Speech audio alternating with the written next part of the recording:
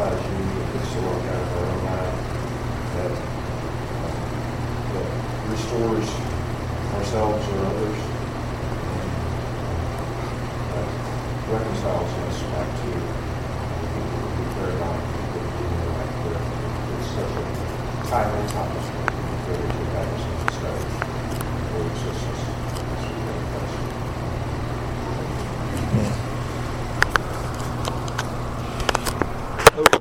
I look at Psalm 144. This was in our reading this morning. I was thought this would be a good way to begin the class. There are all kinds of conflicts in David's life, and you can see who he's turning to and what he is about. Good example. Psalm 144. My heading says, "A prayer for rescue and prosperity," the Psalm of David. "Blessed be the Lord, my rock, who trains my hands for war and my fingers for battle, my loving kindness and my fortress, my stronghold and my deliverer, my shield, and he in whom I take refuge, who subdues my people under me. O Lord, what is man that you take knowledge of him, or the Son of Man that you think of him? Man is like a mere breath. His days are like a passing shadow.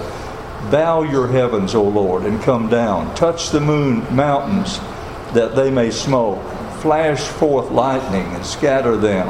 Send out your arrows and confuse them. Stretch forth your hand from on high. Rescue me and deliver me out of great waters, out of the hand of aliens, whose mouths speak deceit, and whose right hand is a right hand of falsehood. I will sing a new song to you, O God. Upon a harp of 10 strings, I will sing praises to you, who gives salvation to kings, who rescues David, his servant, from the evil sword. Rescue me, deliver me out of the hand of aliens, whose mouth speaks deceit, and whose right hand is a right hand of falsehood.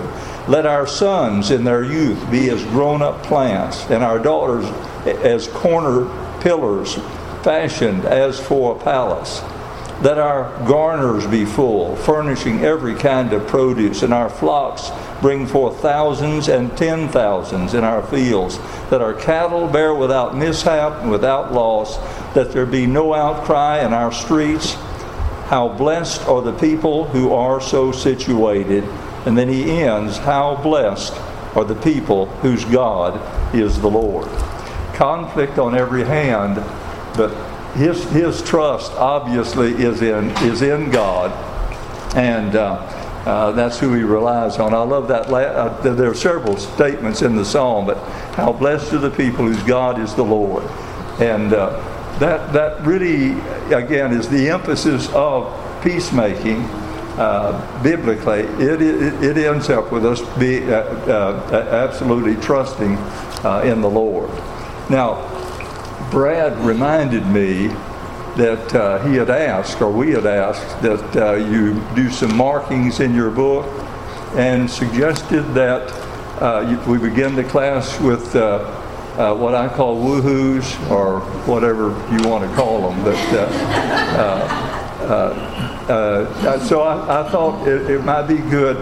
We're in the second part of the chapter, and if you would try to keep it between pages 31 and 41, just look to see if you have marked any in there, any passages that just really stood out to you and that were helpful to you as you considered conflict in your life. You want me to begin? Oh, I'll let Mitch begin. 133, second paragraph. Every time you encounter a conflict, you will inevitably show what you really think of God. I'll tell you, that is the one that really stood out to me. I had to really think about that.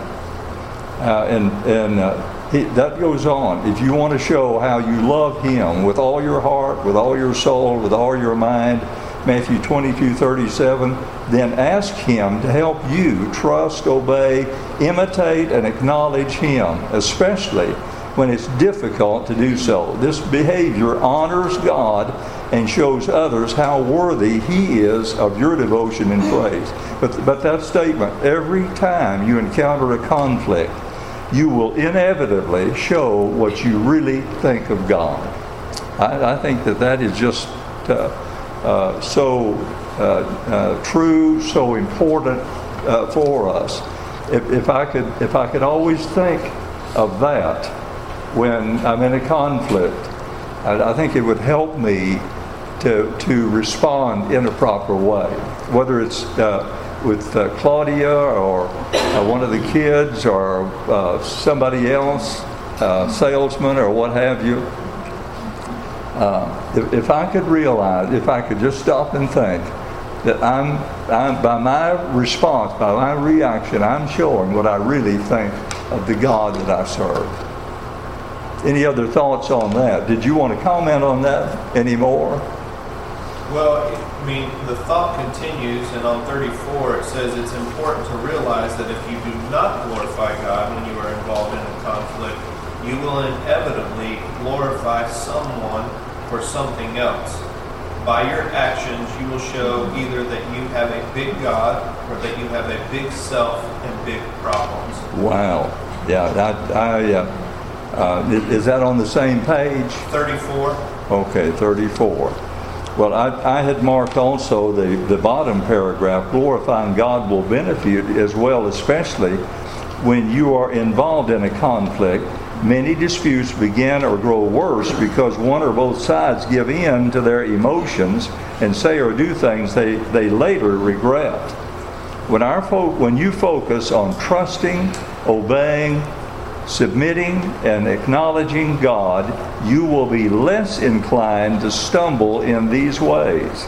As Psalm 37:31 says, the law of his God is in his heart.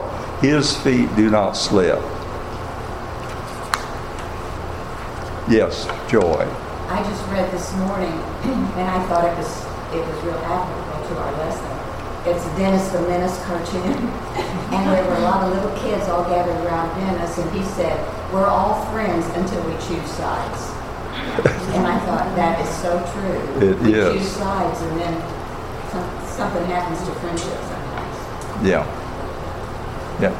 I don't care how small the conflict might be or how big it might be. God is bigger than any conflict that we might have. And he's bigger than me, and I need to trust in him. You just see too many examples in the Bible where people faced conflicts like Joseph or Daniel or many of the Old Testament characters faced conflict with absolute trust in God, and they got thrown into lions' dens and furnaces of fire, and God was with them through that all. That stood out of all that was said in that chapter. Anybody else have thoughts? Yes. Pretty much all of page 37 I highlighted. But on page 36 in the middle, probably because I am in this stage right now where I know my children are watching me. In the middle of 36, he says, your children constantly observe how you handle conflict. If you are defensive, critical, unreasonable, and impulsive, they're likely to develop the same behavior. But if you breathe grace, your children will be encouraged to imitate you. What they learn about peacemaking from you may have a profound impact on the way they handle conflict at school, in the workplace, and in their own marriages. Well, that's number 2 for me. But I'll tell you, the way, and home, it has to be the place where peacemaking starts, where we teach peacemaking, where we live peacemaking. And our children are going to learn to respond to conflict in the way that we teach them. More is caught than taught, they say. And you can talk all the time and tell them how to behave, and then they watch you, and they learn to respond in a different way. That is excellent. and just for emphasis, it is just true that peacemaking has to begin in places like our home. And that's where we live, and then we're at the workplace and at church and so forth. Yes. Middle of page 35. Which page? 35. 35. Kind of that middle paragraph that talks about God may use you to help an opponent understand his interests, to find better solutions to his problems than you would have developed alone. So that the resolution of the conflict is serving both of you. And it kind of helps you not think about it. I don't really like the fact that they use the word opponent in that. But in the conflict, the resolution should help both sides. Okay, that really is important. If you're just thinking of yourself, or the other person is just thinking of themselves, and they see you're just thinking of yourself, you're going to get further apart. That really is important too. I'll tell you, this is really a good chapter, and it just had so many things like that in it that yes. Mitch. On 34, again, third paragraph, one of the best ways to keep your focus on the Lord is to continually ask yourself these questions. How can I please and honor God in this situation? In particular, how can I bring praise to Jesus by showing that He has saved me and is changing me? Wow, that is good. Yes. But you think about the example that you show others, your children, not only your children, but others see you as well, and they see us, and they see the way that we respond. That example itself either shows them God. This idea of glorifying God is really an important part of this whole thing. Because the way that we respond to conflict either glorifies God, makes Him look good, or it makes Him look bad. Again, the one that Mitch mentioned at the beginning. Tony? Yeah, just under that serving others, just in the religious and things later on that. It's just the first sentence there. Where are you reading? 34. 34. Under the title of serving others, conflict also provides an opportunity to serve others. Now, Brad and I talked about this, I think, in the first class. Now, he doesn't discuss this particularly, but resolution of conflict, oftentimes we want to focus on the thing that we disagree about. But there are things that you can actively do that are auxiliary to that can help lubricate the waters of conversation. Right? That we may be disagreeing about X, but you know what? While we're still dealing with that, I can mow your yard. Or go fishing. That there are things that are beyond the thing at hand that actually can help to resolve the other thing. But we might think, oh no, I have to just work on this and I have to live on this tree.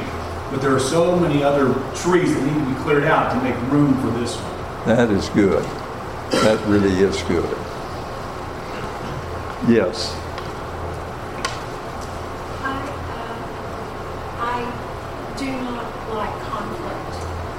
I would rather set my hair on fire than have conflict. I just would. I never learned. Well, don't you think that's true about most of us? I don't know. I'm hearing comments, and it seems like maybe you've grown. That's my point, is that God gives us conflicts to help us grow. And I've never looked at it that way. So I might be stunting my own growth because I grow. I just do. I never learned how to do it, and I don't do it well. I see that really is important, because if there was no conflict in our life, if we didn't have any problems to settle, we would not grow. James talks about that. Mitch, go ahead. To tie into that, on 36, says God's highest purpose for you is not to make you comfortable, wealthy, or happy. If you have put your faith in Him, He has something far more wonderful in mind. He plans to conform you to the likeness of His Son. Yes, yes. Wow, if we could think of things like that, wouldn't that change everything about the way that we respond? Yeah. Me again, and I guess that is what on page 32 he speaks to that, holding on to the promises of Jesus, and that I don't have to be afraid or have the exact answer when I have a conflict. I just have to trust in God and keep my eye on Jesus, keep my eye on God during Yes. the conflict. I don't have to have a flurry of thoughts and be disorganized in my thoughts. I have a framework that I can work on, and that, I believe that would help tremendously if you keep a framework.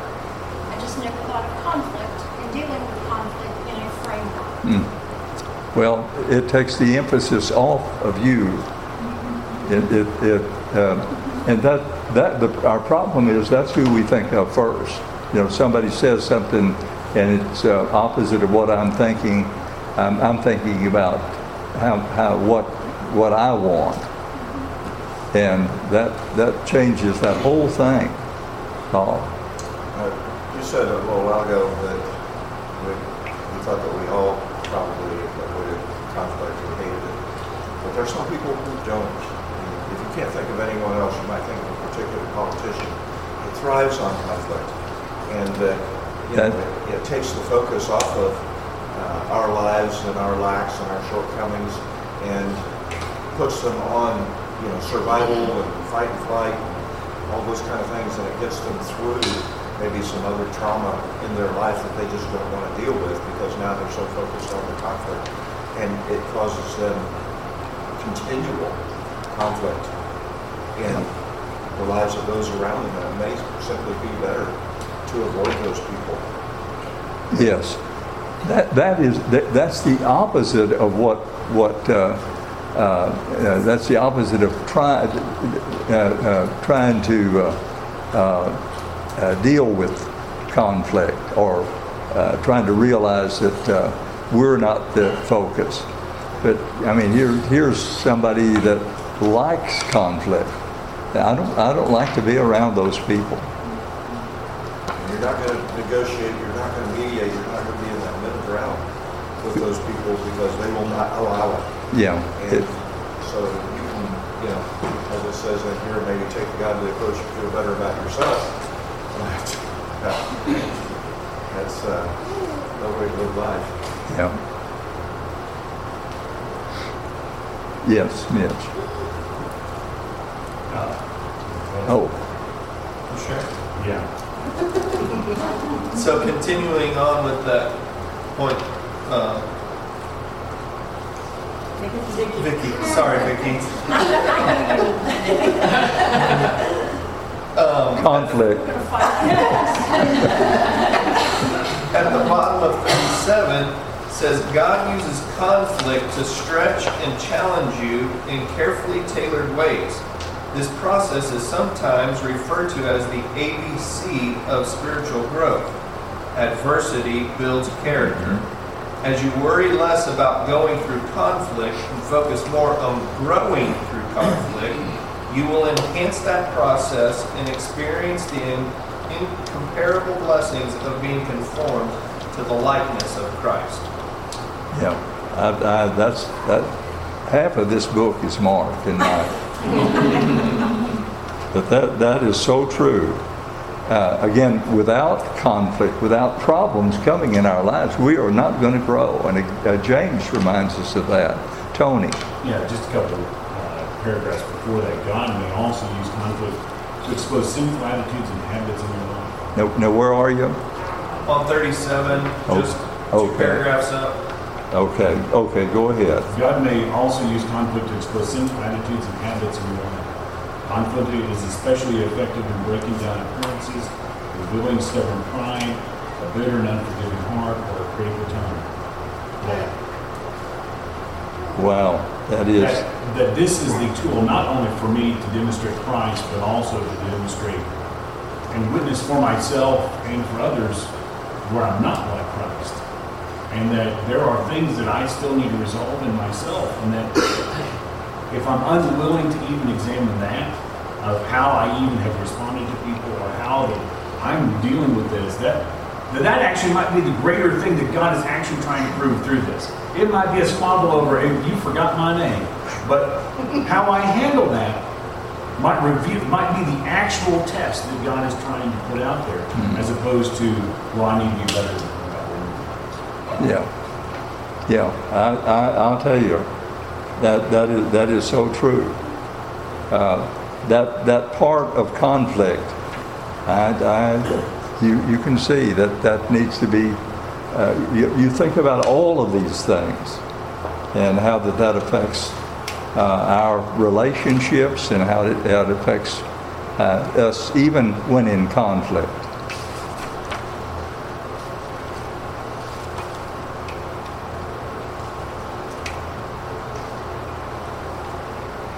Anybody else? Micah? I'll give Micah a chance here. Toward the bottom of page 35, just the entire section on serving others really challenged me as to how I view conflict. But at the bottom of page 35, when people lash out at you, it's sometimes symptomatic of other frustrations.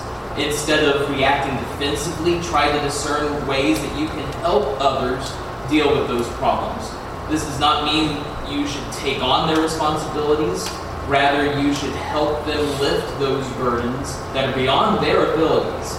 Such behavior brings glory to God and may soften an opponent's heart and open the way for reconciliation. That is really good, because the way you respond sometimes is going.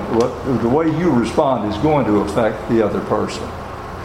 Ken Sandy uses the illustration of he and his wife.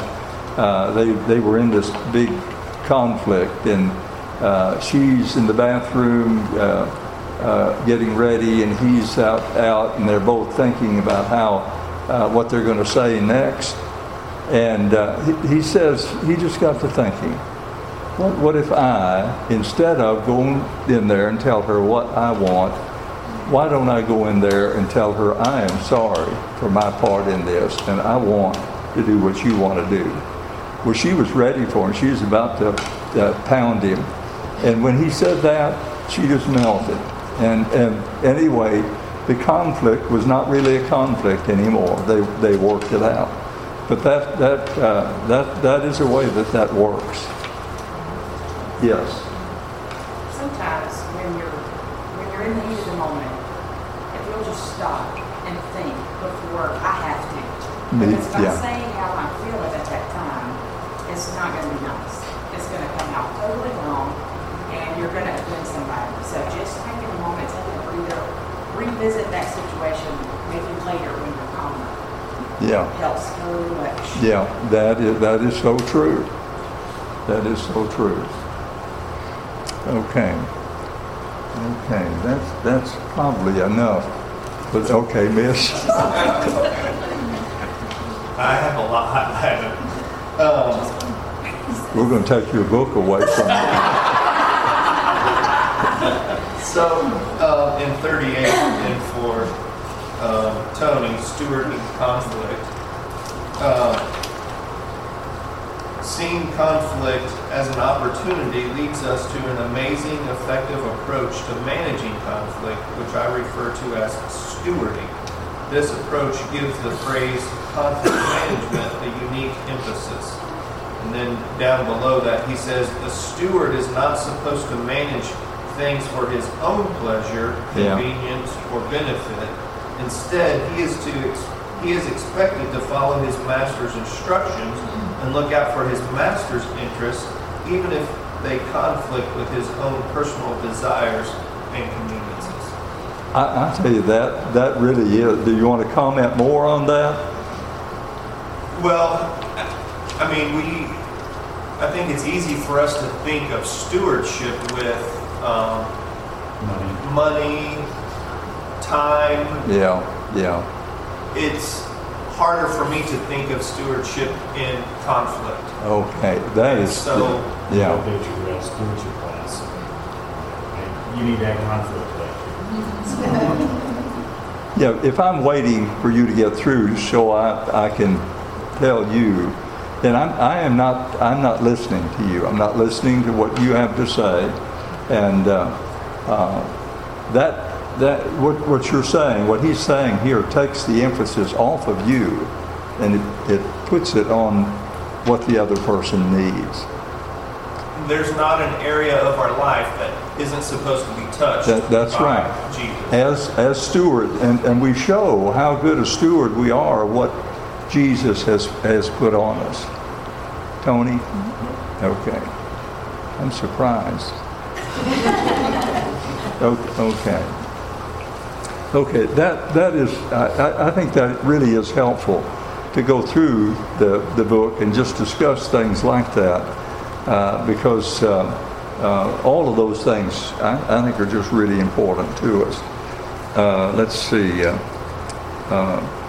I just wanted to do just some review of the whole chapter, but and this will emphasize some of the same things. But our goal is to meet, and this is a quote in the book, to meet every conflict head on, and as nothing less than an opportunity to glorify God, to serve others, and to be like Jesus. Now, this idea of bringing glory to God, I think, is a big thing. I mean, how do we do that? I think just some of the things that we've already said, we've already talked about, would emphasize how we glorify God.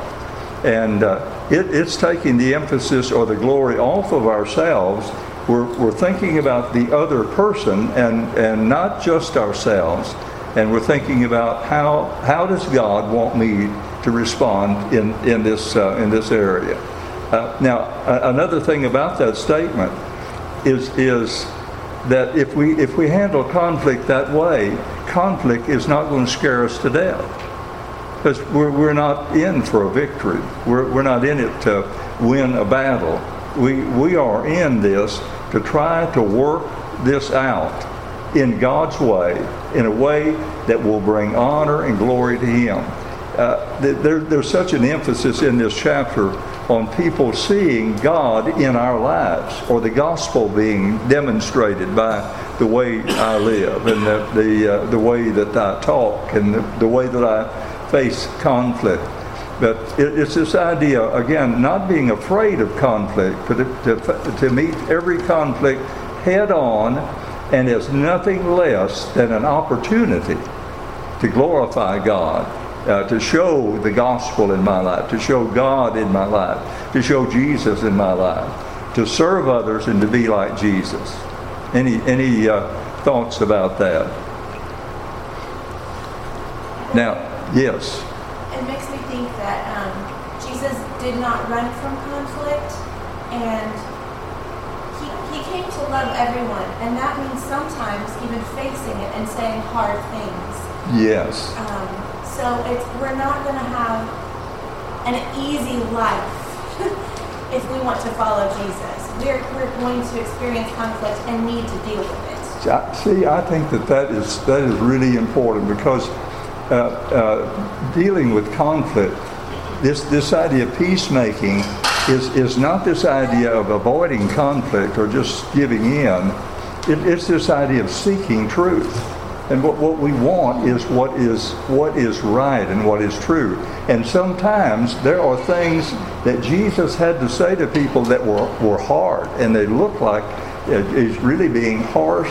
But you know all the time, Jesus loves these people, wants to see them. Even the scribes and Pharisees that we learn to almost despise, Jesus loved them and wanted them to turn their lives around. Now, that's the way Jesus is. But that is good. We want to, again, glorify God, serve others, and be like Jesus. Okay. Again, our standard is God's Word. Totally reliable, amazingly practical, absolute truth.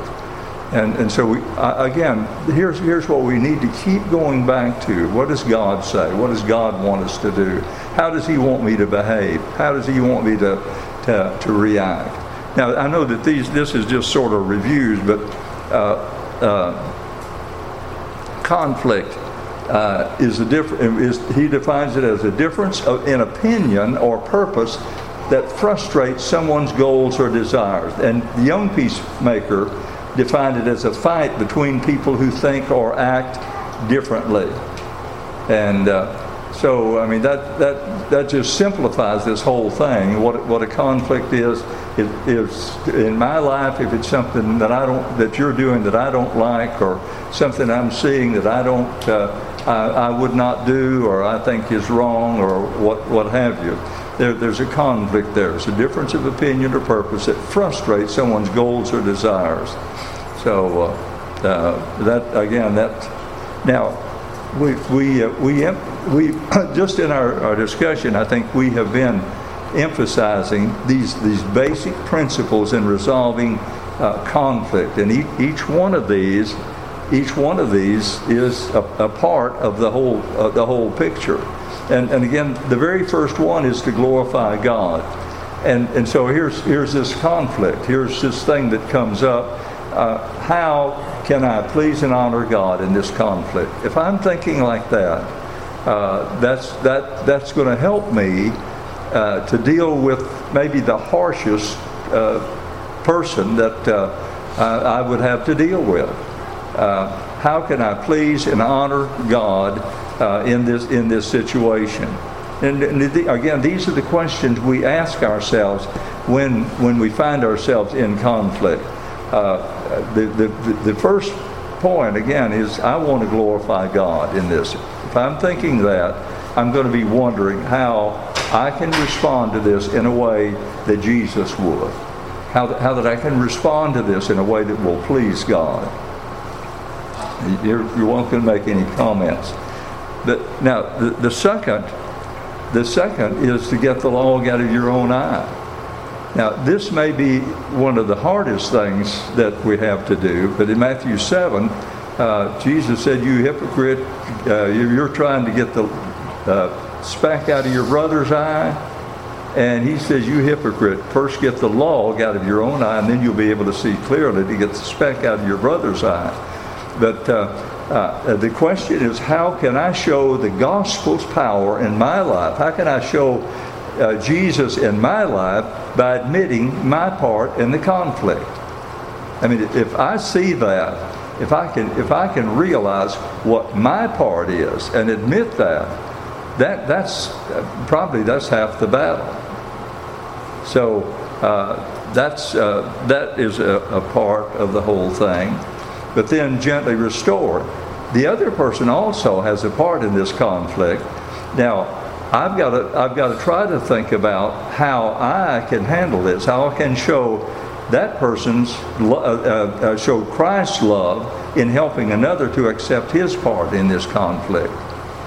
And so glorify God, get the log out of my own eye, gently restore, Galatians 6:1. How can I show Jesus' love for this person? How can I show the gospel working in my life in helping another to accept his part in this conflict? And then the fourth is to go and be reconciled. And the question is, how can I demonstrate God's forgiveness and encourage a reasonable solution to this conflict? And in Matthew 5:23 and 24, Jesus pictures us taking our offering. We're headed we're headed to worship. And there I remember that my brother I've done something that has hurt someone else. My brother has aught against me. And he says, if you do that, put your gift down. You go first to be reconciled to your brother, and then come and give your offering. And I just see that as a picture of before I can truly worship God acceptably, I've got to make sure that I've not been offensive or done something offensive to another person. I've got to make that right. Bob. Something I see in the 4Gs here, if you just kind of notice. Speak up. If something I see here in the 4Gs is notice how they're written, and it just kind of it came to me that this is not.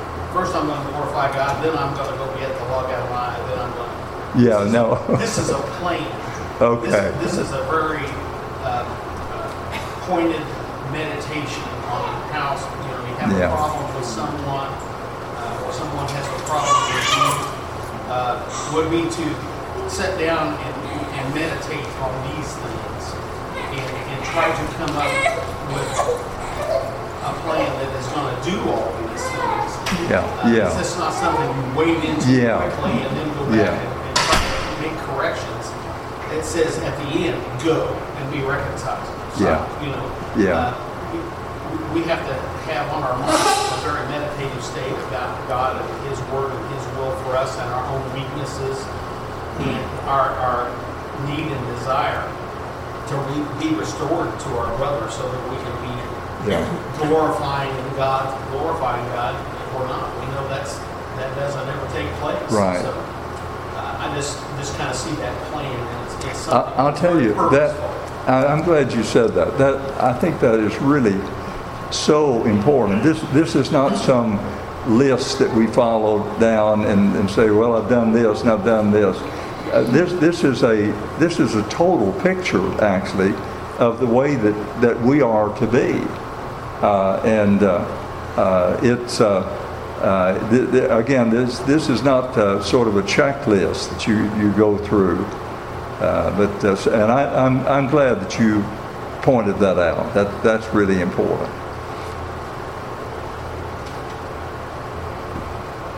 Okay, now I wanted to look. Did you get the assignment?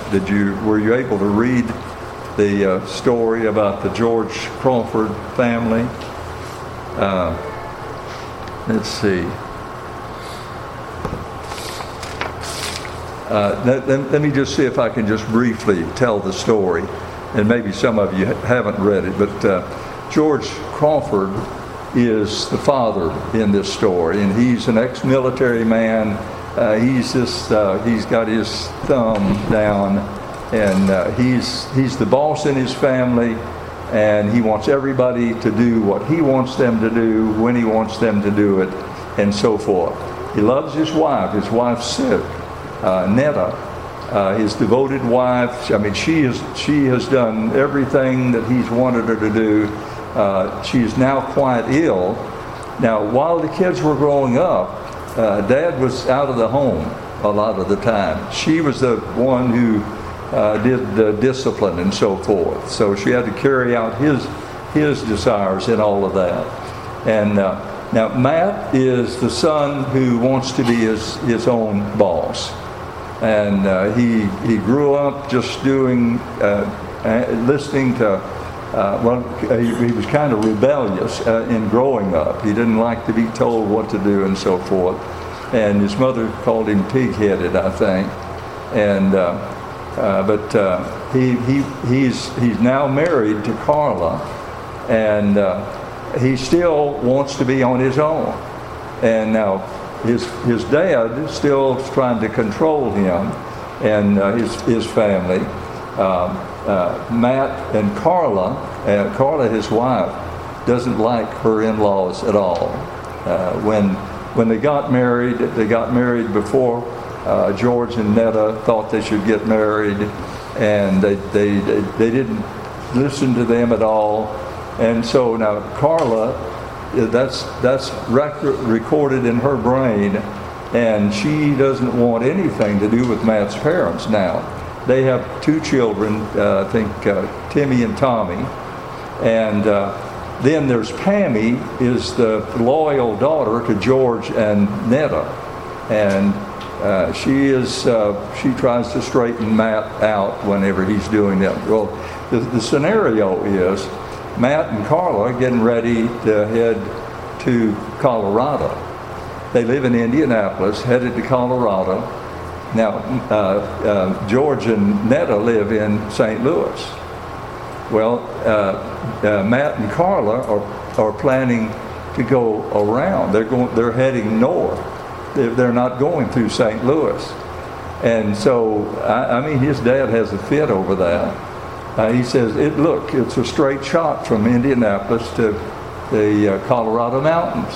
And you can come right through St. Louis, and you can stop, and you can let your sick, ailing mother see you for a while, and let Timmy and Tommy, the grandchildren, to be with her. She just delights in their presence. And Matt is the phone conversation is pretty terse, because Matt is telling his dad, we're going up north, and his dad's saying, are you just putting us off? And you can see George getting more and more angry, and Matt just holding his ground, saying, Dad, this is what we want to do. Finally, his dad hangs up, and Matt is sort of exhilarated about that, because he stood up to his dad, but he's concerned about his mother at the same time. Well, now, again, Carla, Matt's wife, again, she would, it'd please her well if she never saw her in-laws again. And she knows that there are going to be times when she's going to have to do that. Pammy, the daughter, she gets into the mix because she calls Matt and chews him out for telling the parents that they're not going to be visiting and so forth. And so this time Matt hangs up, and so that is the scenario. Now, if you were to look at the 4 G's and think about these characters, these George, Netta, Matt, Carla, Pammy, these are Christian. They're described as, this is a Christian family, and this is all going on. Now, if just one of them decided, did you choose one that you wanted to be? I'm Carla. Go ahead and tell me what you do. Who did you want to be? Carla. Carla. Okay. As Carla, I would need to glorify God. I need to bring honor to Him. I need to stop making impulsive, self-centered, selfish, immature decisions that don't help Matt or his family's relationship. I need to think of the parents, my in-laws, their needs and wishes, and I need to think of the children, because they need a relationship with their grandparents. Yeah. I need to think of Matt's needing to grow up, basically, and reconcile with his parents. 1 Corinthians 10:31, whatsoever you do all to the glory of God. I need to get the log out of my eye. I need to love, because God is love. As Carla, the wife, the mother, the daughter-in-law, and the sister-in-law. There's 4 relationships there. I will admit that I'm self-centered, I'm immature, and I do relate to this woman. Although I did have a wonderful relationship with my in-laws. I'm impulsive. I want to apologize. I want to make changes. I want to be more thoughtful of others. I will encourage my husband to consider his parents' needs over his. Okay. And their feelings, especially since his mom could be close to the end of her life. And to not hold resentment towards the sister, but to reach out to her in love and not be jealous of her. I need to gently restore her. And then I need to go on and be reconciled, because God does want us to be merciful and loving. Okay, that's good. Now, I'll tell you, most of the time in conflicts, like family conflicts, all it takes is one person to get that started. And somebody like Tammy, if I see that change in Tammy, and I'm Matt, if I see that change in Tammy, that's gonna make me stop and think about the way that I'm acting. And I'm not sure that George is going to be helped in any of this, but I think even her changing and showing love to the family is going to make a difference. That's good, Mitch. First bell, yeah. We'll just keep talking until the bell rings. For all of these, I noticed there seems to be assumptions about motivation behind the other and accusation. Yes. And almost every comeback was an accusation. Well, you were doing this, you think this. And if you could seek to understand and ask questions, any of these, if they seek to understand the other person, that's going to open the door for better communication to reconcile. Okay. Every single one of these may be leaving out meta or just thinking about themselves. So the emphasis needs to be taken off of self. Again, any one of these who decided that they were going to that they wanted to change and they wanted to see the family get together could, trusting in Jesus, following his example and being what he wants them to be, could turn that around. Now I'll tell you, you see families like this, and in Christian homes, and yes, Joy. Well, I couldn't pick one character because I had feelings like every one of them. So you could be Netta and be sick. But I thought, as far as glorifying God, we would have to have a family meeting where each person could explain his or her feelings and why. And then you do have to look to, each individual has to look to him or herself to say, okay, where am I coming in on this? Get the log out of my eye. Now all of this is ideal situation actually, but to see if my expectations are reasonable. And then